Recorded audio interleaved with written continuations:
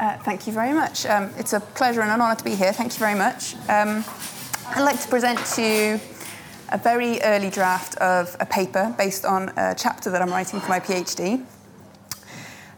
It's still very early stages. There's quite a big gap I have to bridge yet between the paper that I had thought that I had written and the paper that I've actually written.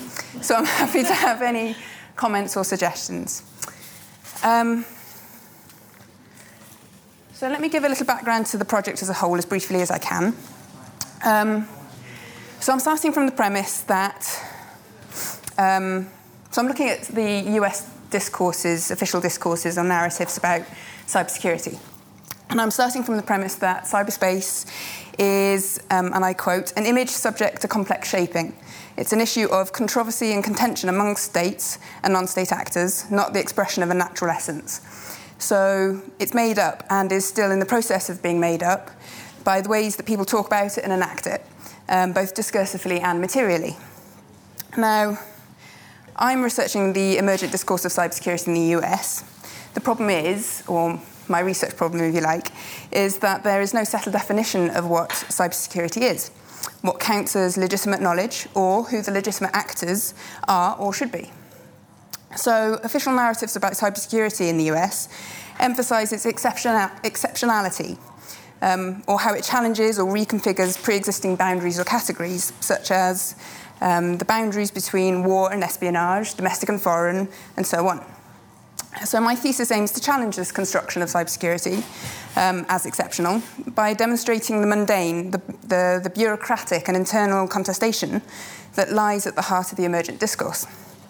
I use the heuristic of boundary work from the, I think it's technically the sociology of scientific knowledge literature, as a way to frame my analysis, to trace the ways that different actors are working at having to work at demarcating the boundaries in question, or to demarcate their own legitimacy as speakers, or the legitimacy of ongoing practices and discourses in cybersecurity.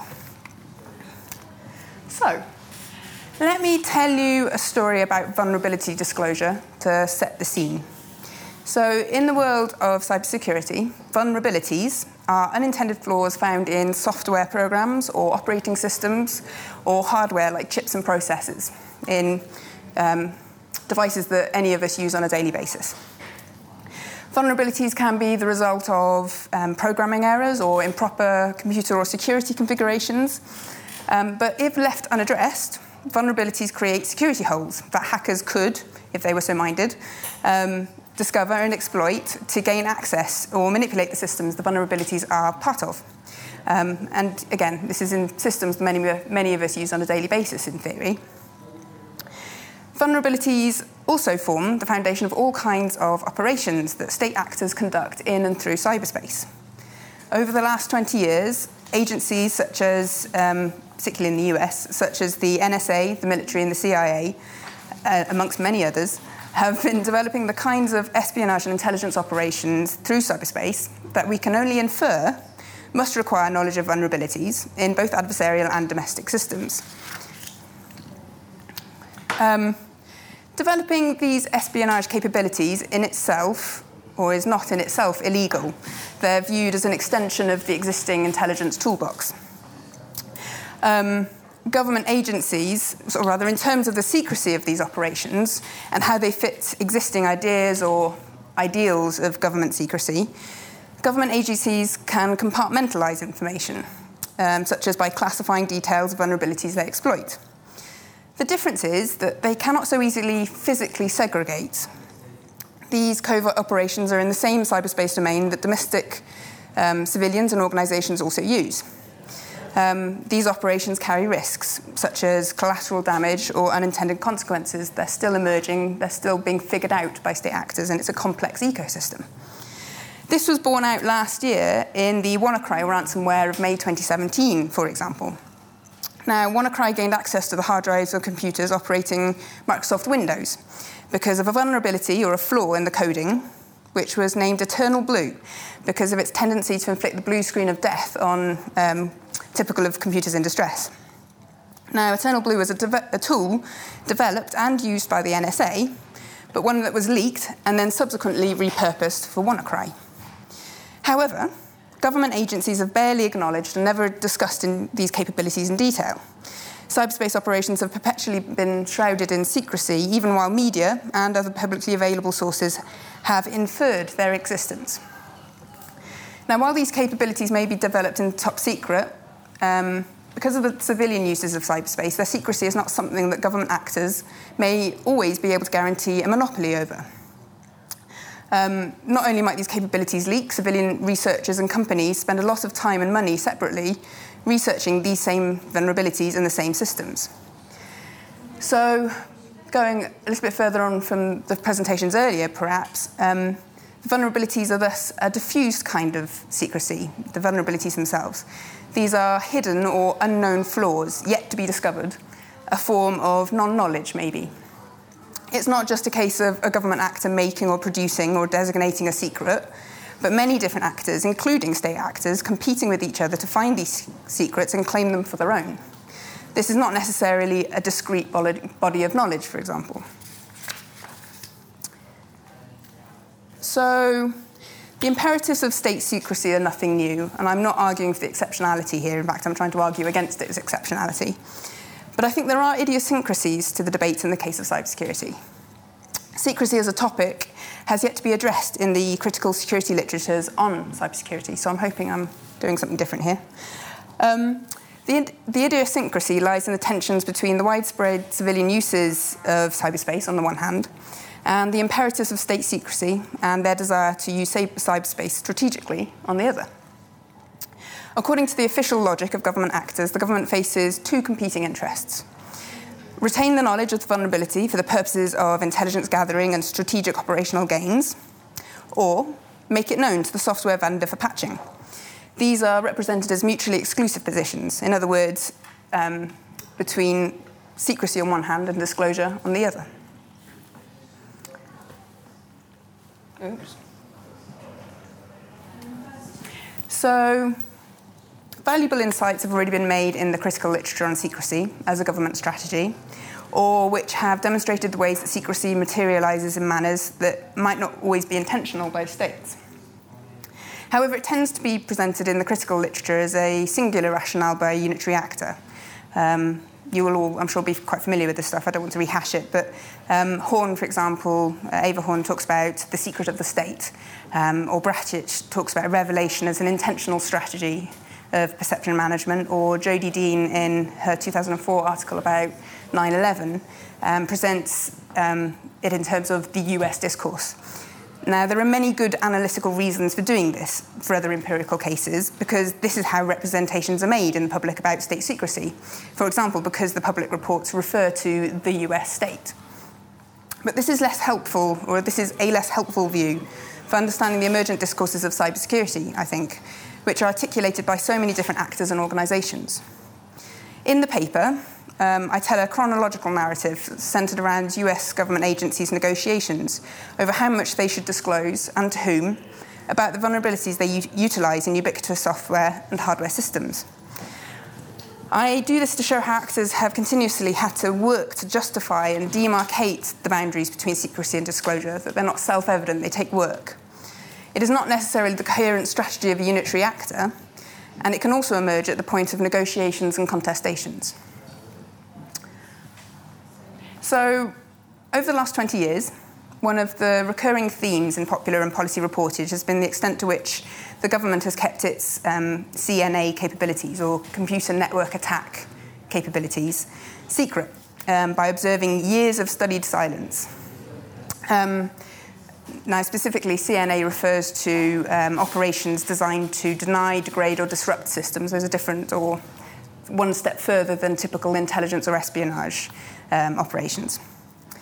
But despite this dominant narrative in the press and academic circles, for more than 7 years, between 2002 and 2009, for example, Stratcom, or Strategic Command, was openly stating on various of their websites which of their departments had operational responsibility for computer network operations. In fact, they published their involvement on their public-facing websites. Now, this information would have been available to anyone who had access to their website or a mind to look.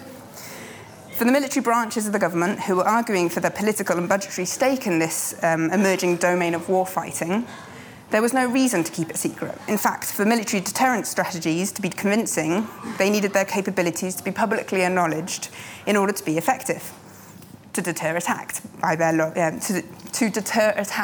logic.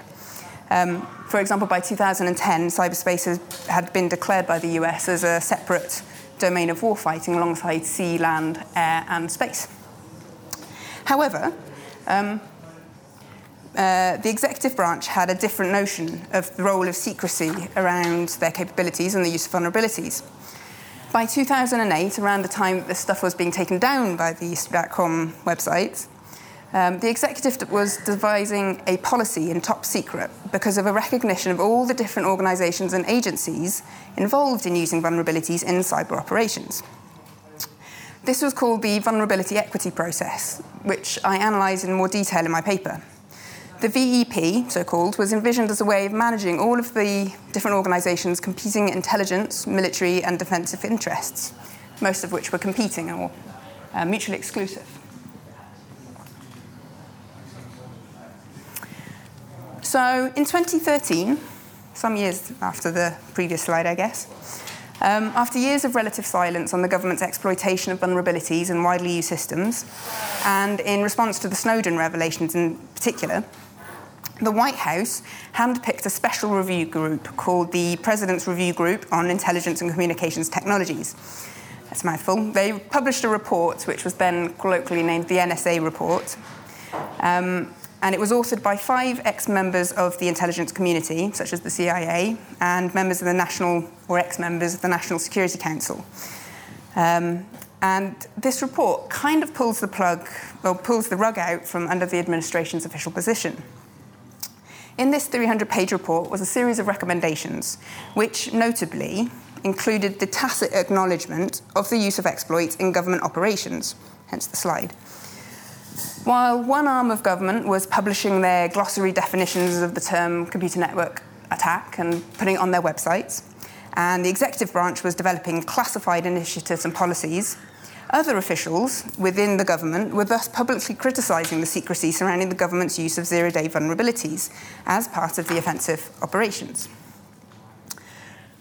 As far as the report committee was concerned, it was in the national interest to eliminate software vulnerabilities. Until this point, any official reference to the government's use of vulnerabilities was deemed to be a matter of national security classification, kept top secret. But despite the report's recommendation, and there were 40 of them, Obama neither acknowledged nor addressed this recommendation, seemingly unwilling to change or negotiate the executive's position. So then a little later, in January 2014, around the time that the executive was responding to the NSA report, the executive had been further developing the top-secret VEP, the Vulnerability Equity Process, though again, it was still being kept totally classified. They were reiterating and evolving it, but it was still top secret. But then external events later in 2014 forced the administration to redraw the boundaries around what was secret and what was disclosed about the VEP. In response to news stories and unsanctioned leaks, the White House released details of the VEP process through a series of blog posts by the cybersecurity coordinator, Rob Joyce. Now, I analysed these posts and the unredacted language, the language that's available to me, of the 2014 VEP in the paper in more detail. But throughout the releases, it's possible to trace the ways that actors were working to demarcate the ways that vulnerability disclosure and cyberspace operations by extension fitted into the existing schema of secrecy and national security. Government actors paint the institutionalised use of vulnerabilities as a necessary and inevitable requirement in their battles against foreign adversaries, with the logic of, if we don't research these, someone else will. They do this by invoking familiar concepts and ideas for both themselves and their audiences. They speak in terms of unilateral disarmament, for example, as in they don't want to get rid of these capabilities because that would be unilaterally disarming. And they invoke the logic of national security and liberal ideals of transparency. So this is all very often couched in terms of transparency. So they're telling people what they need to know, but no more. So 2014 was thus the year the executive branch finally acknowledged what many observers had already surmised, that the discovery and exploitation of vulnerabilities in software and hardware formed the basis of US offensive computer network operations. However, they did not speak of the contents or the details of these capabilities, only acknowledging in the broadest terms that they utilised vulnerabilities for their missions. By 2015, the government had only released details of the process and the heavily redacted VEP document because of scandals and lawsuits. It was reactive, in a sense. And in early 2015, the NSA released an infographic to the effect that historically it disclosed 91% of vulnerabilities discovered in products, while the remaining 9% were either fixed by vendors, i.e. the people that made the product, before we notified them, or not disclosed for national security reasons. The glossy format of the infographic manages to make a spectacle out of the secrecy, as Galison would say, without addressing any of the contents or the justifications for the secrecy. Again, it represents what Claire Birchall, would identify as a procedural solution to the problem. So although government actors are making these disclosures about the VEP procedures in the name and language of transparency, they still do not address the particularities of, for example, government funding in the vulnerabilities market. The United States government, various branches, are the biggest researchers of vulnerabilities as well as the biggest funders. However, in working to keep the internal dynamics of the vulnerability market invisible, the official disclosures of the VEP both produce and enforce the necessity for secrecy. The risks to the state are posed by external adversaries, not by the vulnerability research or the government funding of that grey market. By focusing on secrecy in procedural terms in this way, revelation is thus instrumental to maintaining and representing secrecy. It is a way of reframing or redirecting any wider discussion and of reinforcing existing logics and justifications for government secrecy. The first part up there could actually say disclosure is a form of concealment, so presenting so much information that it's not really being transparent at all, or presenting it as a way to foreclose other kinds of conversation, to foreclose other kinds of discussion. Throughout the series of disclosures about the VEP and vulnerability use between 2014 to 2018, it has been a messy and inconsistent history, the result of government actors negotiating the internal tensions and contradictions between their broader political policies and aims on the one hand for the openness and security of cyberspace. They particularly like talking about how cyberspace is an important economic driver and that it needs to be open and interoperable. But then on the other hand, that works in tension or seems to contradict the operational practices they actually do on the whole. So, in conclusion then, my research so far is suggesting to me that thinking about secrecy or US cybersecurity discourses more generally as the actions of a unitary state actor is not very helpful. Instead, I argue for the importance of seeing government secrecy as something that evolves and that is time and context specific, much as Galison and Wellerstein highlight in the case of nuclear secrecy, as I shown on an earlier slide. And also that much like Birchall and Fenster's critiques, secrecy and disclosure are a spectrum. It's never or rarely that simple a binary. This can help us understand the iterative and situated processes in its formulation, and maybe identify points of fragmentation as different branches of government contest the boundaries between secret and disclosed. So why is this important? Viewing secrecy in terms of a single unitary actor can perhaps feel like an insurmountable research problem, methodologically or empirically, and maybe even conceptually too. But I suggest that secrecy manifests at points of contention and contestation, not simply competing missions or interests, but also bureaucratic, political, budgetary, and inter-service rivalry. I haven't managed to draw that out quite enough in my paper, but it's a work in progress. So it's not about a simple binary relationship between secret and disclosed, but of gradations, a spectrum.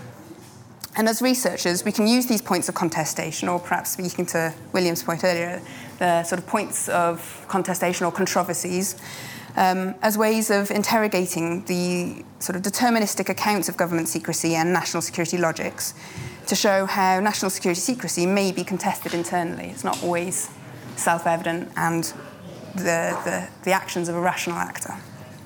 Thank you very much.